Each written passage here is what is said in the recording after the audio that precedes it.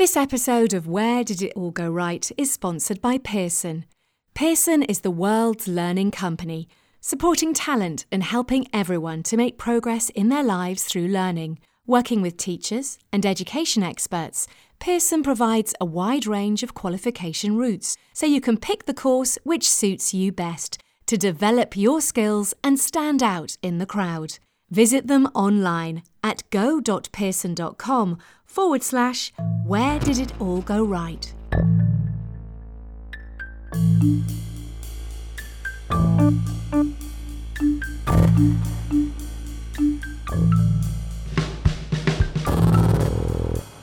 Hello, welcome back to Where Did It All Go Right? This is season 3, which we're recording during lockdown, and we hope the episodes provide some escapism during these challenging times. I'm Ali Jones, and we've got another great guest who will tell you about the pivotal moments in her career. We hope to inspire and entertain you.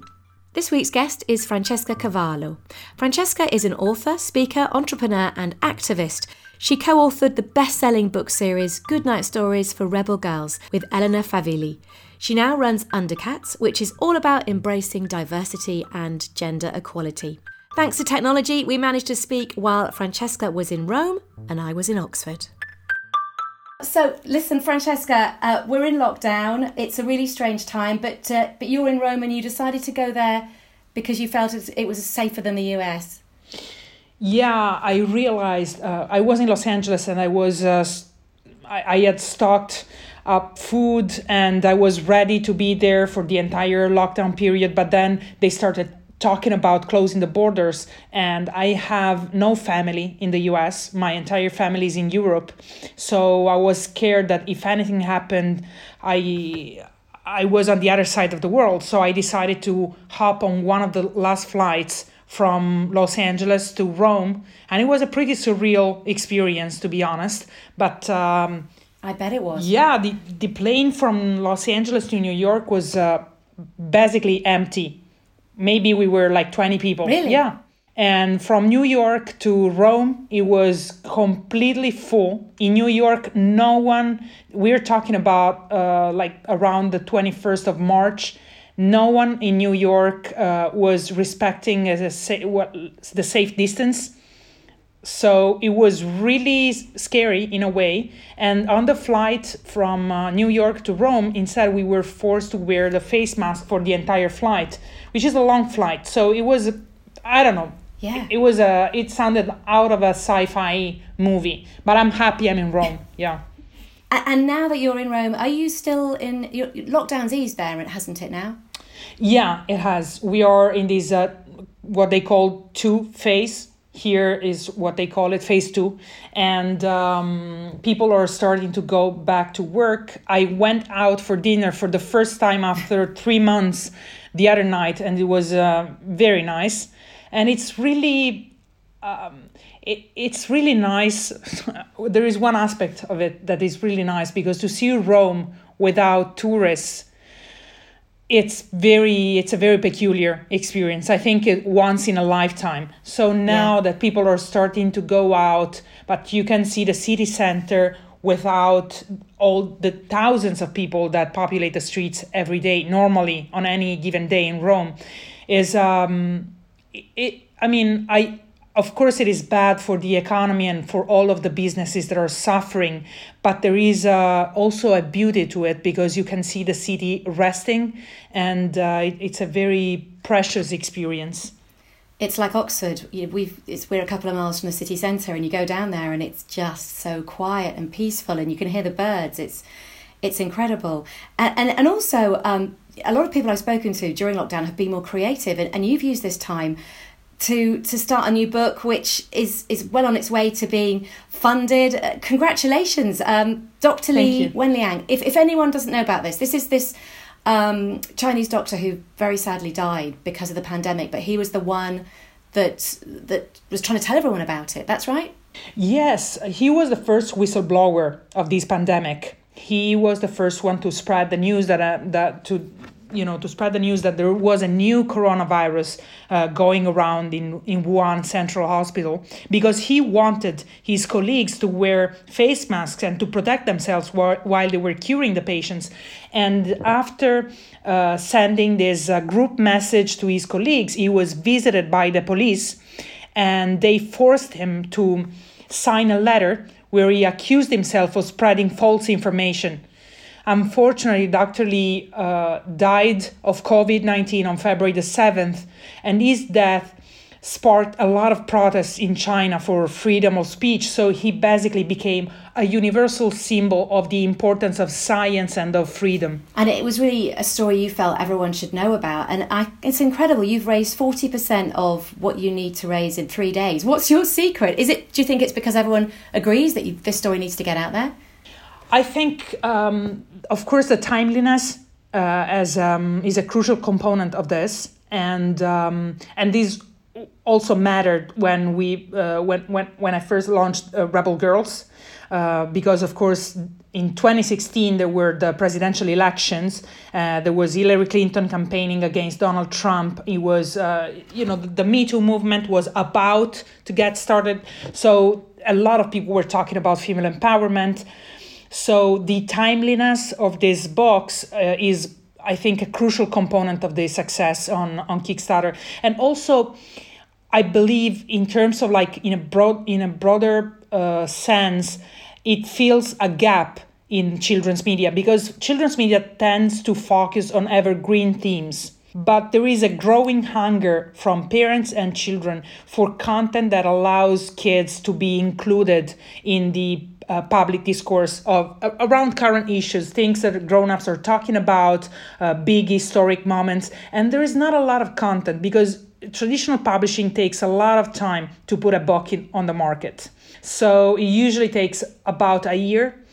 And so for sometimes, of course, publishers have instant books, but they're not for kids. They are usually books about journalism, it's a very different kind of publishing. And instead, children's media doesn't tend to focus on current events. So I think that part of the success is also the fact that I am filling a gap by providing parents and children with content that they can use to discuss the issue at hand. So when they overhear the news, for example, on TV, then they have something that they can use with their parents to comprehend what is happening. And I think parents find that incredibly valuable. It really is. I mean, it's thanks to you that my daughter, a couple of months ago said, talked about Malala. And I said, how do you know about Malala? She's got the audiobook of Rebel Girls. And actually, she said to me before I came and started to do this interview, she said, could you ask whether you always wanted to be a rebel girl? Is that something that you've always, from the very beginning, you've always felt, I'm standing up for myself? Or was that not always the case? I was always a rebel girl. Much to the dismay of my mother, they used to tell me that they had to pay double in kindergarten because the teachers couldn't handle me. So nothing's changed. It's always been like that. Yeah, it definitely has. But did you find though that at school, because my daughters do say the boys tend to put them down a bit, and they play football. No, you can't play football, and they're like, why not? Do you find that? Did you find that or not? Yeah, I definitely found that. I was lucky because I grew up in a family where I had my sister, and then we were 7 cousins. We were all girls, and we all had the same age. So we usually played together. So I didn't get. I kind of was protected by my family.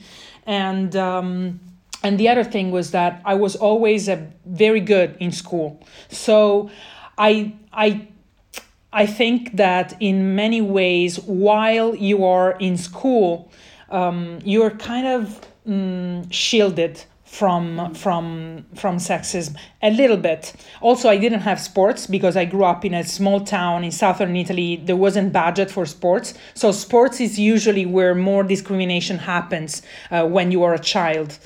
While I was in school, I was always at the top of my class. So I didn't feel much of this put down. I think that I started to experience that when I went to the Academy of Dramatic Art.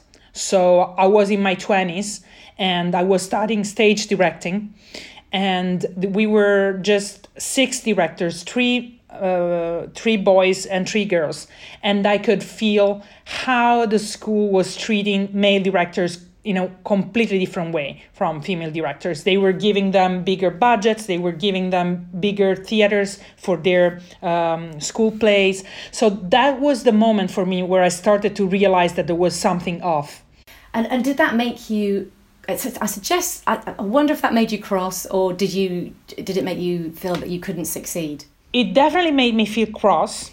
It made me feel angry. And at the very beginning, I couldn't quite connect that experience to sexism because no one had ever told me. I wasn't equipped. I didn't know that sometimes women got treated differently because they were women. I grew up in this culture. So there were a lot of things that I took for granted. And to be honest, if you had asked me when I was in my 20s, in my early 20s, if I was a feminist, I think I would have said no. Because I had a lot of prejudice against feminists and feminism. I thought it didn't have anything to do with me. And it was only later that I started connecting the dots. So I had these experiences in the Academy of Dramatic Art, and then I started to do something completely different. I started doing this tech startup, Timbuktu, and I moved to Silicon Valley, which is the land of meritocracy, or at least so I thought. And I started seeing patterns. I started seeing that my experience in the Academy of Dramatic Art was not the only experience where I saw my male counterparts getting bigger budgets, getting bigger opportunities. And I was like, but I don't feel my project is less valuable than theirs. So what is happening here? And what happened, the breakthrough moment was it was twofolded. On the one side, and it all happened in Miami, funny enough. I was in Miami, and I was there because I was at a conference that is called Kidscreen. That is one of the most important conferences of animation for children. And I was there to present 2 projects for 2 TV shows for kids that I had been writing. And the keynote speaker that year was Gina Davis, the actress. She has this foundation that is called cjane.org, that she basically uses to promote diversity in children's media, in media in general, but particularly in children's media. And there I was. By that point, I called myself a feminist. And there I was at this keynote, and she was talking about the importance of representation. And I agreed with every word that she spoke. And then I looked on my lap, and both of the projects that I was there to present had male protagonists. And that was a very big wake-up call for me, because I was like, well, I call myself a feminist. I have started seeing on myself the impact on my life of internalized sexism, and I cannot bring myself to write a project with a female protagonist. What is wrong with me? And at the same time, Elena Favilli and I wrote a piece on The Guardian about our experience of sexism in Silicon Valley. And it was titled, Silicon Valley is more Flintstones than Jetsons when it comes to gender equality. And it was basically an account of our experience of female entrepreneurs in Silicon Valley. What was striking to me was the number of insults that the article received in the comment section. A lot of people were a lot of men were incredibly mad because we were telling our experience. So that was like, I was like, we gotta do something about this, because so it fired you up, really, rather than putting you down and thinking, why am I bothering? It was brilliant, really, in a way, because it made you do something even more important. Yeah, because, it made me see that someone was trying to draw borders around me, that they were telling me, you should not cross these borders. And being the rebel that I am, when someone tells me you should not cross this line, the first thing I want to do is to cross it and see what happens if I do.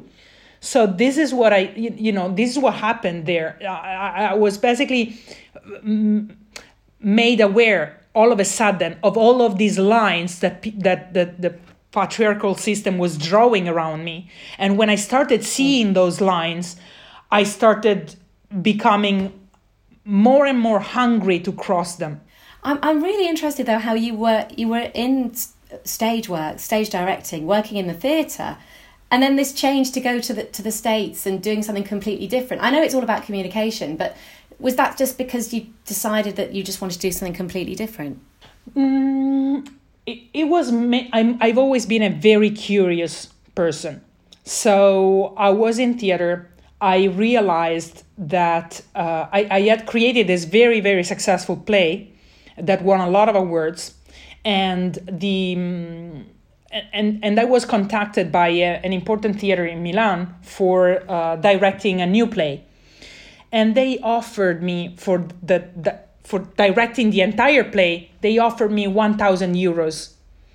So I realized that I was not going to be able to have the lifestyle I wanted by doing that. That was a moment where I was like, I love theater, I really do, but I don't think this is compatible. I've never been particularly interested in money, but because I'm not interested in money, I've always had very clear in my mind that I wanted to live a life where I was not counting dimes, because that would have made me feel anxious. I come from a very modest middle-class family. My father is a second-hand car dealer.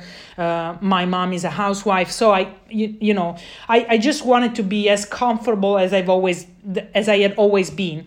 And the realization came with theater that it was going to be very hard to have a life that I felt comfortable in by continuing in that line of work. So when Elena started working on this project of an iPad magazine, I grew more and more interested in that project. And I had been teaching theater to kids whose parents wanted them to become professional actors, which is one of the most ethically challenging things I've ever done. I can imagine. Because they were... Do the children want to be actors? No, their parents wanted them to be. So they would come to me and they were like, change my daughter, change my son. And I was like, well, I'm not here to change your son or daughter. If anything, I'm here to make them feel comfortable with what they are, who they are already. So I started like understanding that I was very interested in innovative ways to teach children and to expose them to the world in ways that where you were treating them as peers, where you were not having this sort of colonizing approach of a child's imagination. So I wanted to bring this approach that I had been experimenting in the theater on this iPad magazine. So I told Elena, why don't we make an iPad magazine for children? And we started working on that.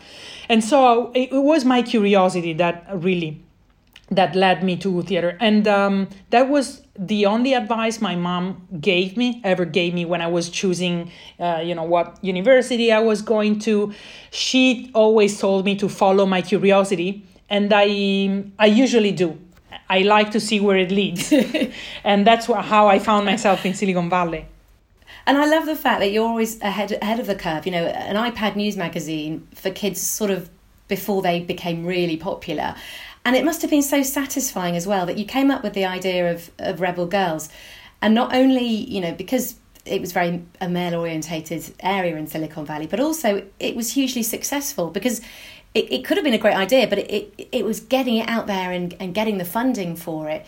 I mean, could you have gone... I know you said with your book about the doctor in China that because of time, it's great to do it in a crowdfunding way. Could you have done it the traditional way with Rebel Girls? Because that was less timely, I suppose. Well, yes and no, meaning that if the book hadn't been published in just a few months... remember, we started shipping the book the day after election night in the United States. That played a huge role in the fact that the book became a symbol of resistance. So if we had done it with a traditional publisher, it would have been out 1 year from then.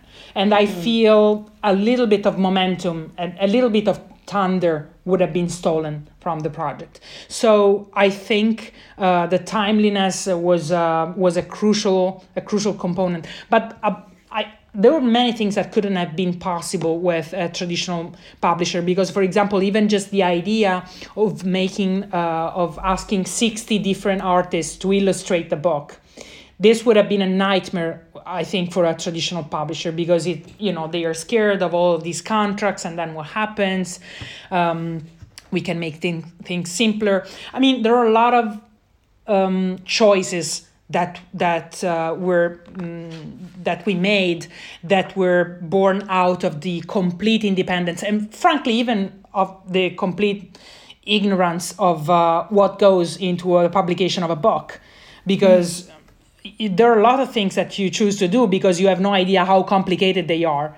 And sometimes this can lead to tragedy, but some other times it can lead to greatness. So it's, publishers, because they are so big and they have such hierarchical structures, they are built to minimize risk.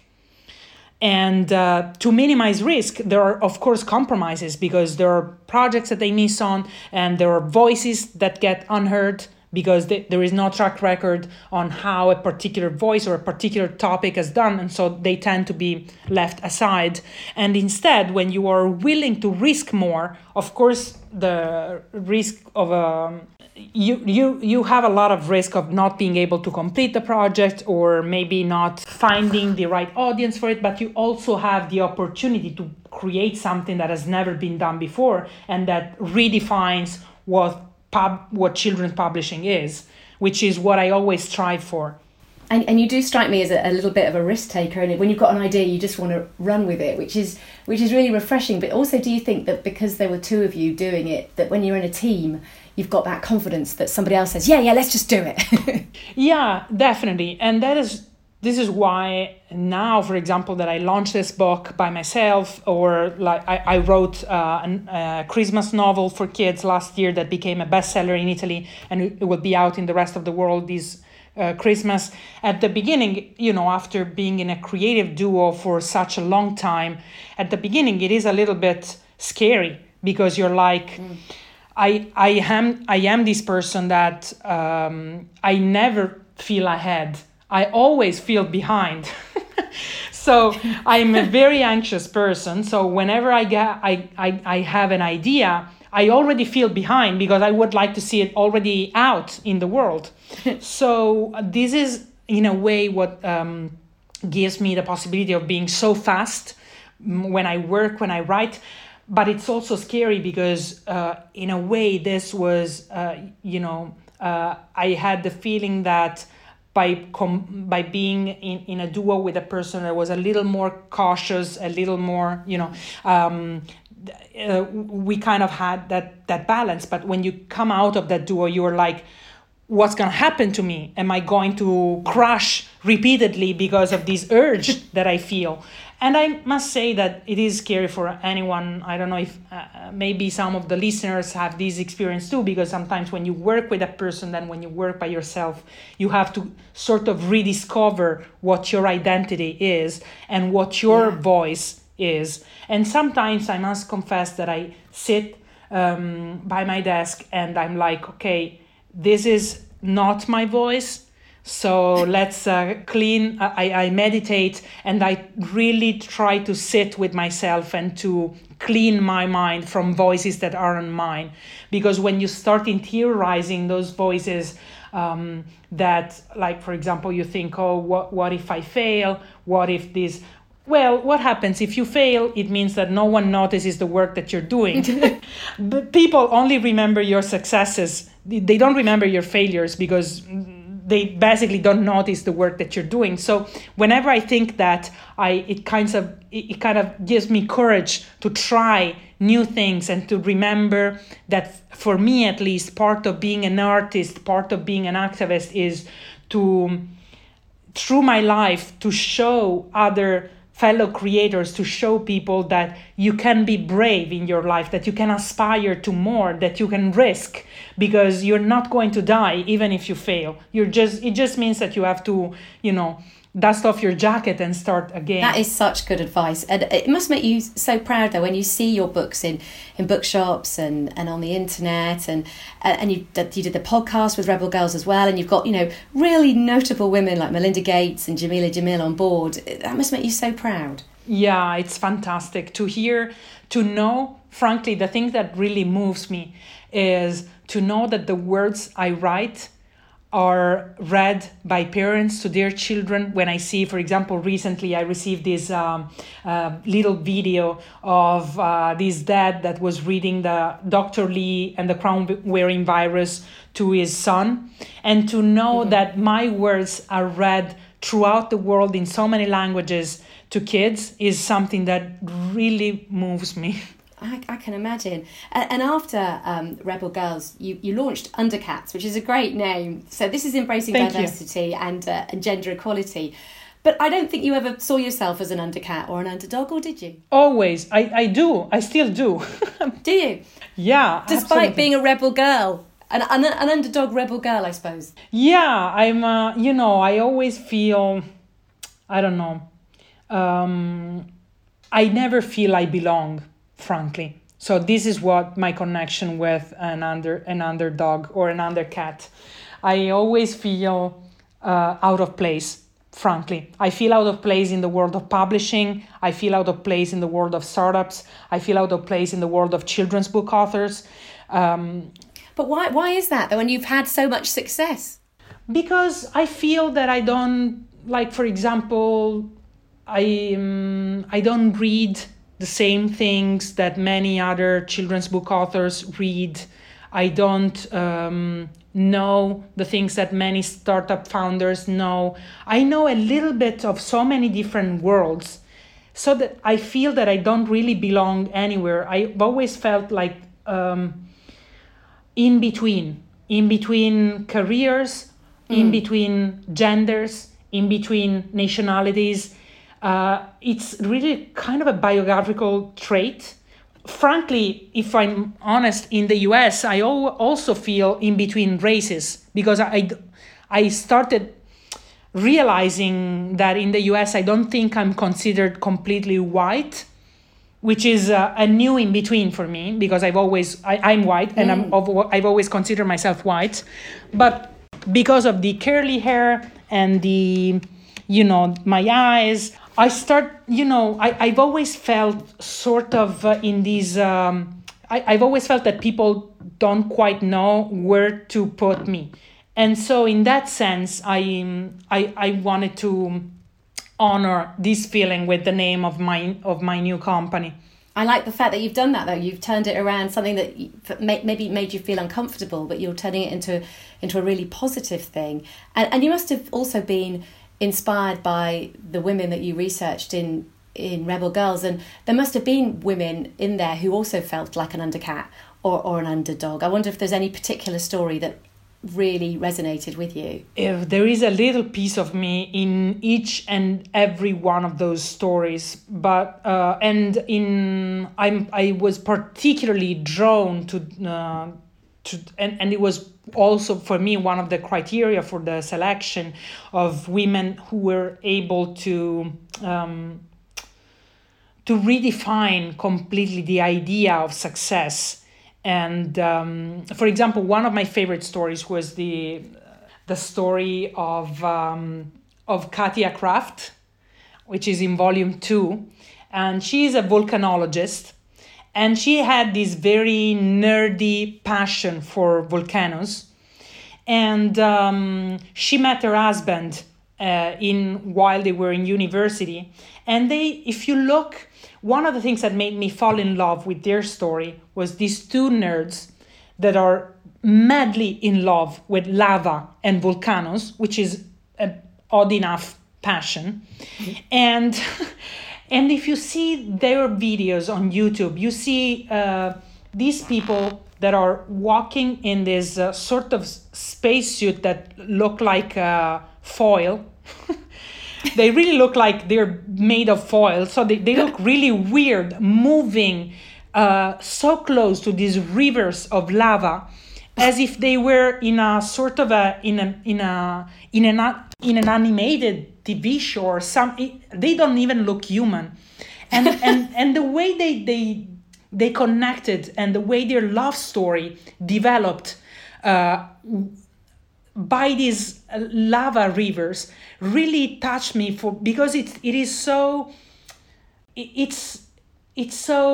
out of the realm of probability, right? So these stories of people that don't care about the rest of the world, that don't care about normal, quote unquote, passions, or these kind of stories where people are brave enough to follow their curiosity literally wherever it may lead, are really the stories that moved me, and the kind of stories that I decided to include. Another one that I really love is the story of Julia Childs, the very famous chef. And of course, a lot of people know that she was a very, very famous chef, that she brought a French cuisine in the United States. But not many people know that she started her career as by cooking these cakes that were used during Second World War to keep sharks away from bombs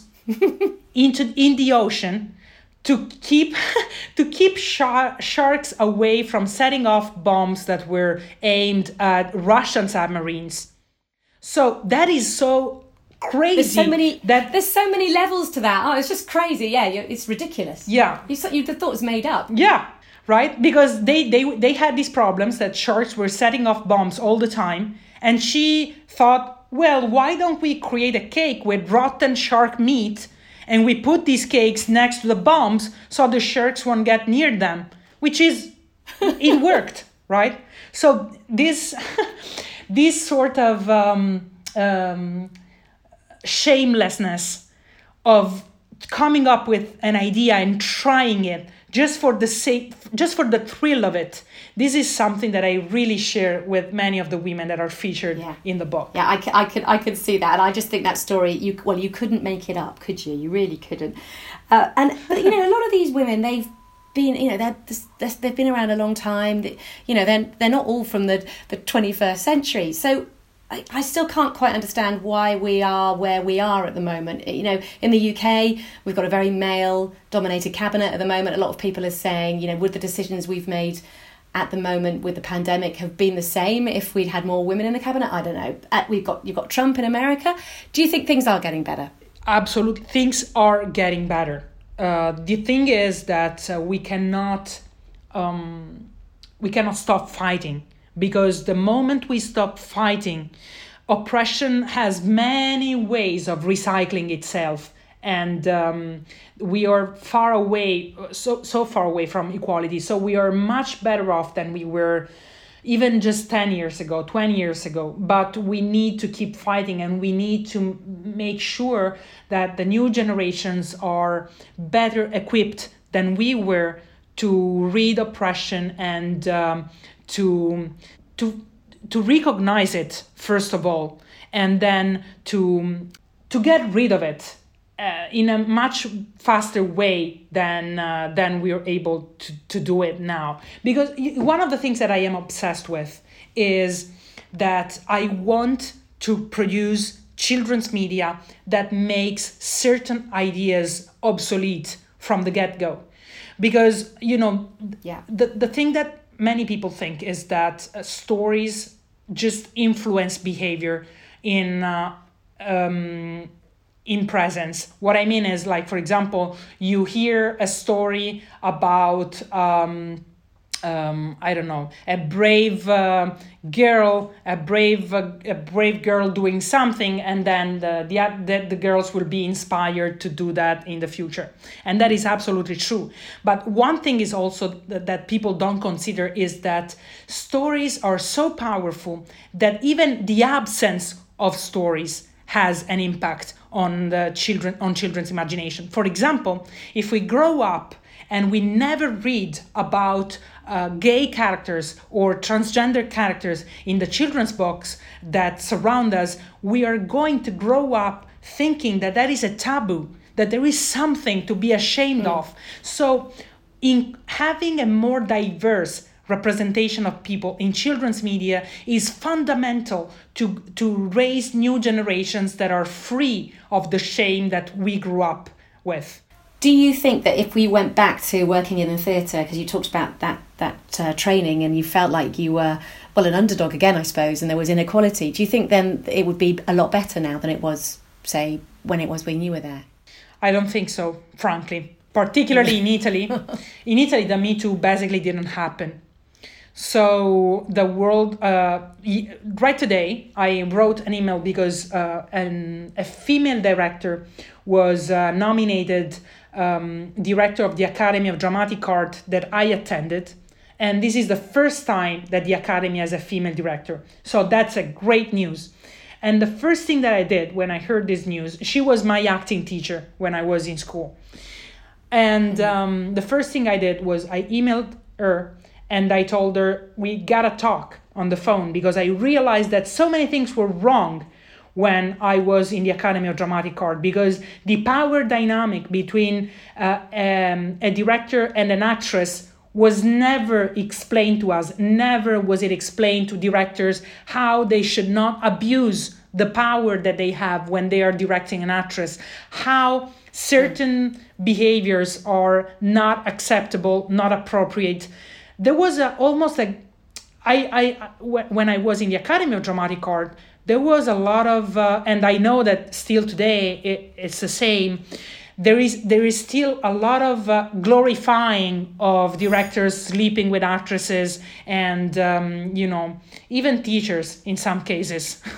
So So it's not much has changed really at all. But I hope that with this new director, and I do believe that with more women in positions of power, especially when these women are awoke to what happens and when we look away, when we choose to look away, I think that a lot of change can be made. And I try, whenever there are women in position of leadership, to support them as much as I can to make it easier for them to fight, because it's a tough job, because you have to change a lot of systems that are in place that have been there for a number of years. So it requires a lot of strength, and that is where sisterhood comes into play, and where we need all the support we can get to accomplish the things that we need to accomplish. And is that why you're a mentor? Because you're trying to, help other women who, are behind you, but, you're trying to say, look, this is what's happened to me maybe in the past, and we've got to try and change perceptions. Yeah, absolutely. I try to speak about my experience as much as I can, because I think if I had heard someone tell me these things, maybe I don't understand them when they are talking. I don't understand them just by listening. But when the same thing happens to me, I have the possibility to read what is happening, and I have an alphabet to express my feelings and to express my understanding of the situation without thinking that I'm crazy. And I love the fact that you're trying to educate children. It's starting from such a young age and making sure that they know what's acceptable and what isn't acceptable. And boys can read your books as well. It's not just girls, is it? Absolutely. A lot of boys really like the stories in the book because, there is this misconception. Children don't children are not naturally sexist or homophobic. It's us, it's the grown-ups that we teach them to be sexist and to be homophobic. So sometimes its parents were like, oh, this box reads for girls, so it can't be for boys. And I understand that.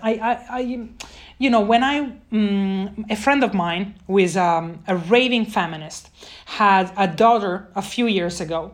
And so she was obsessed with this thing of like using gender neutral clothes and all of that. And so when I shopped for her, because I went to visit her after she had given birth to her daughter, I went to shop in the boys aisle, and I felt so cool that I was shopping for a baby girl in the boys aisle.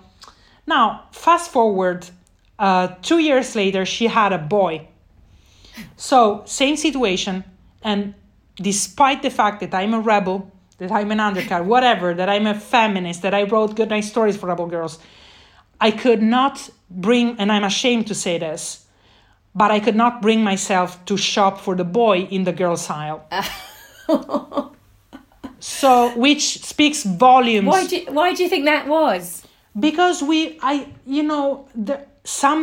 somewhere inside me, there is still the thought that buying something girly for a boy is like diminishing his value, which is, it speaks volumes of how much sexism I have interiorized.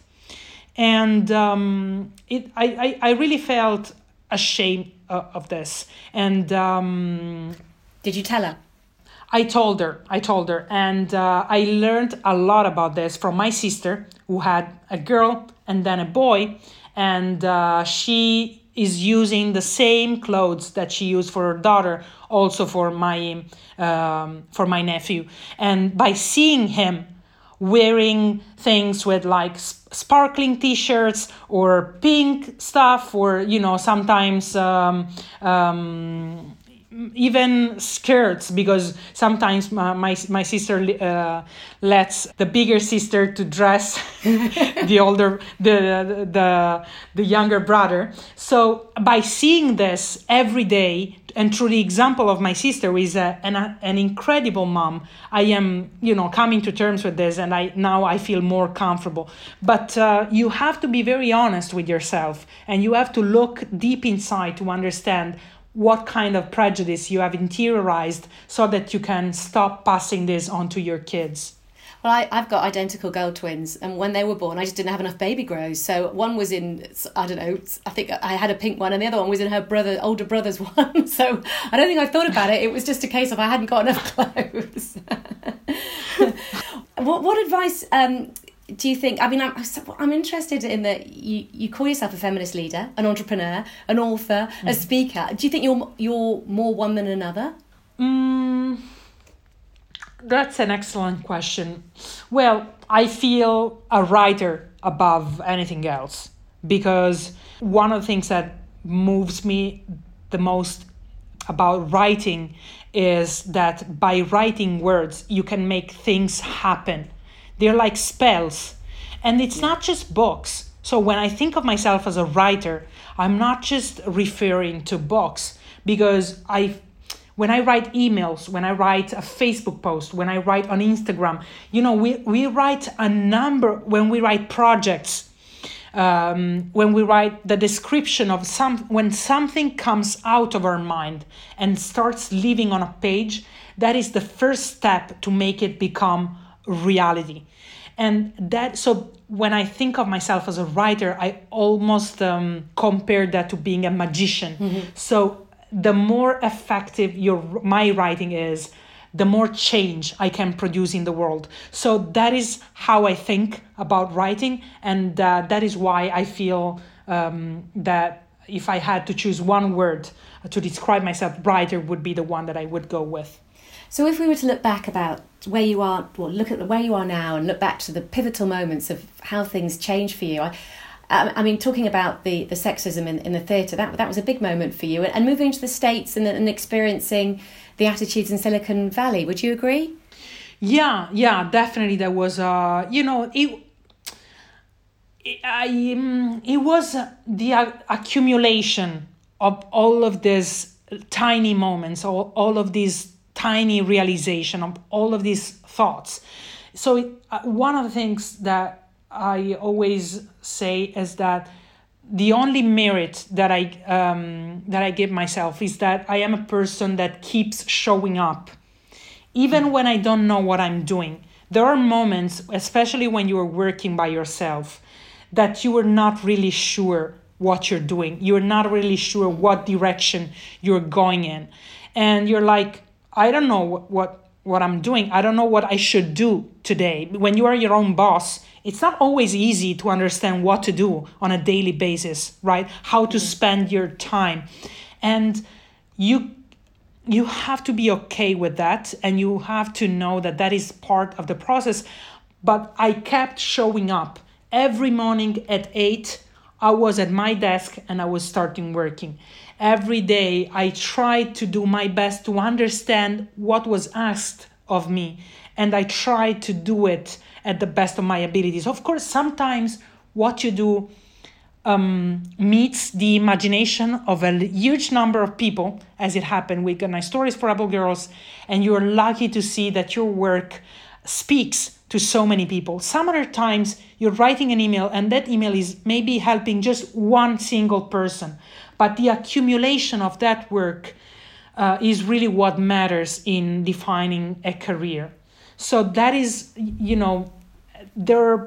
each moment is pivotal in the way I look at my career and the way I look at the work I do. I live every moment as if it were pivotal, and I try to be in this open dialogue with myself, and I try to understand what can I do to make this better, what can I do to grow into a better person every day. These are the questions that I live with. I think that's great advice as well. Just show up every day and be diligent, and even if you're not sure how your day's going to go, just be prepared to work hard. I think that's excellent advice. Yeah. And what next for you? Because I mean, the book about the doctor it looks like it's all going really well. And what have you got planned? I'm sure that the Rebel Girl stroke Undercat has got a lot going on.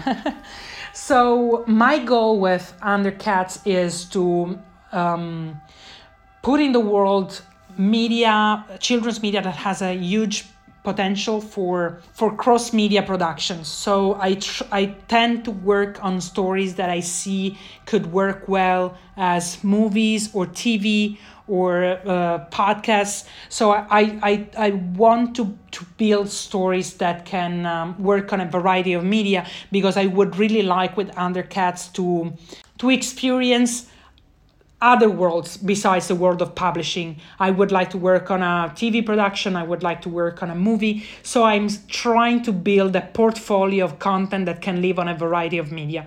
And family-oriented, family content, family entertainment, and in general, family entertainment, whether fiction or non-fiction, that has a very strong correlation with themes that we are talking about in our society right now. So not so much evergreen themes, but I don't know, for example, my Christmas novel, which is called Elves on the Fifth Floor, is about this homosexual family that has to leave their country a few days before Christmas because a newly elected president declared homosexual families illegal, and they move to this new city a few days before Christmas.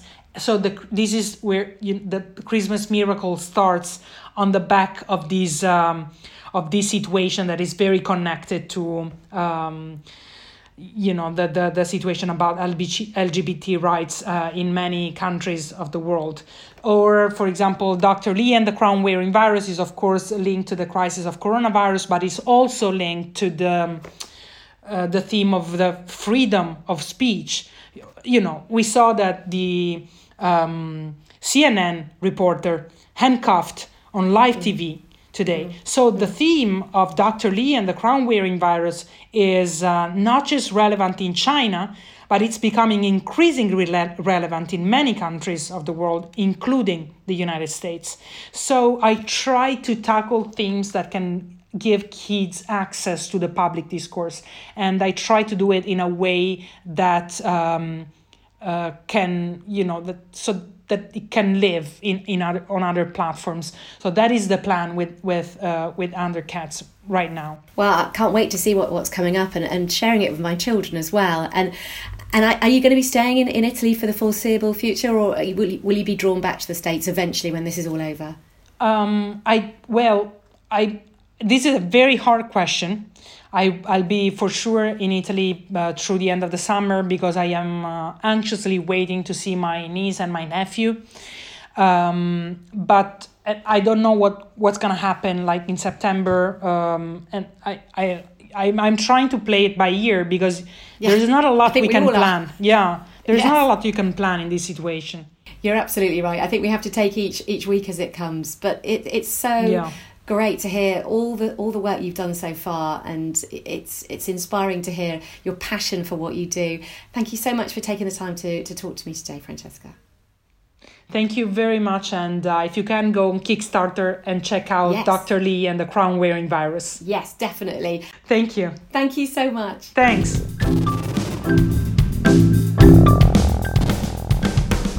Thank you to Francesca for taking the time to talk to me. She's on Twitter at Francis Cavallo, and we're on at Where Go Right. We have other authors on previous episodes of the podcast. Check out Claire McIntosh, Suzanne Heathcote, Joe Cottrell, Katie Baxendale, Tarek Jordan, Hilary Robinson, and there's also actors, artists, bloggers, TV presenters. They're all there waiting for you. We're on Podbean, iTunes and Spotify. Please, if you can, subscribe and rate us. Thank you to Megan for production brilliance and also burning the candle at both ends. Laura Shipsey for the music, and we'll see you next week. This episode of Where Did It All Go Right is sponsored by Pearson. Pearson is the world's learning company, supporting talent and helping everyone to make progress in their lives through learning. Working with teachers and education experts, Pearson provides a wide range of qualification routes, so you can pick the course which suits you best to develop your skills and stand out in the crowd. Visit them online at go.pearson.com/where did it all go right.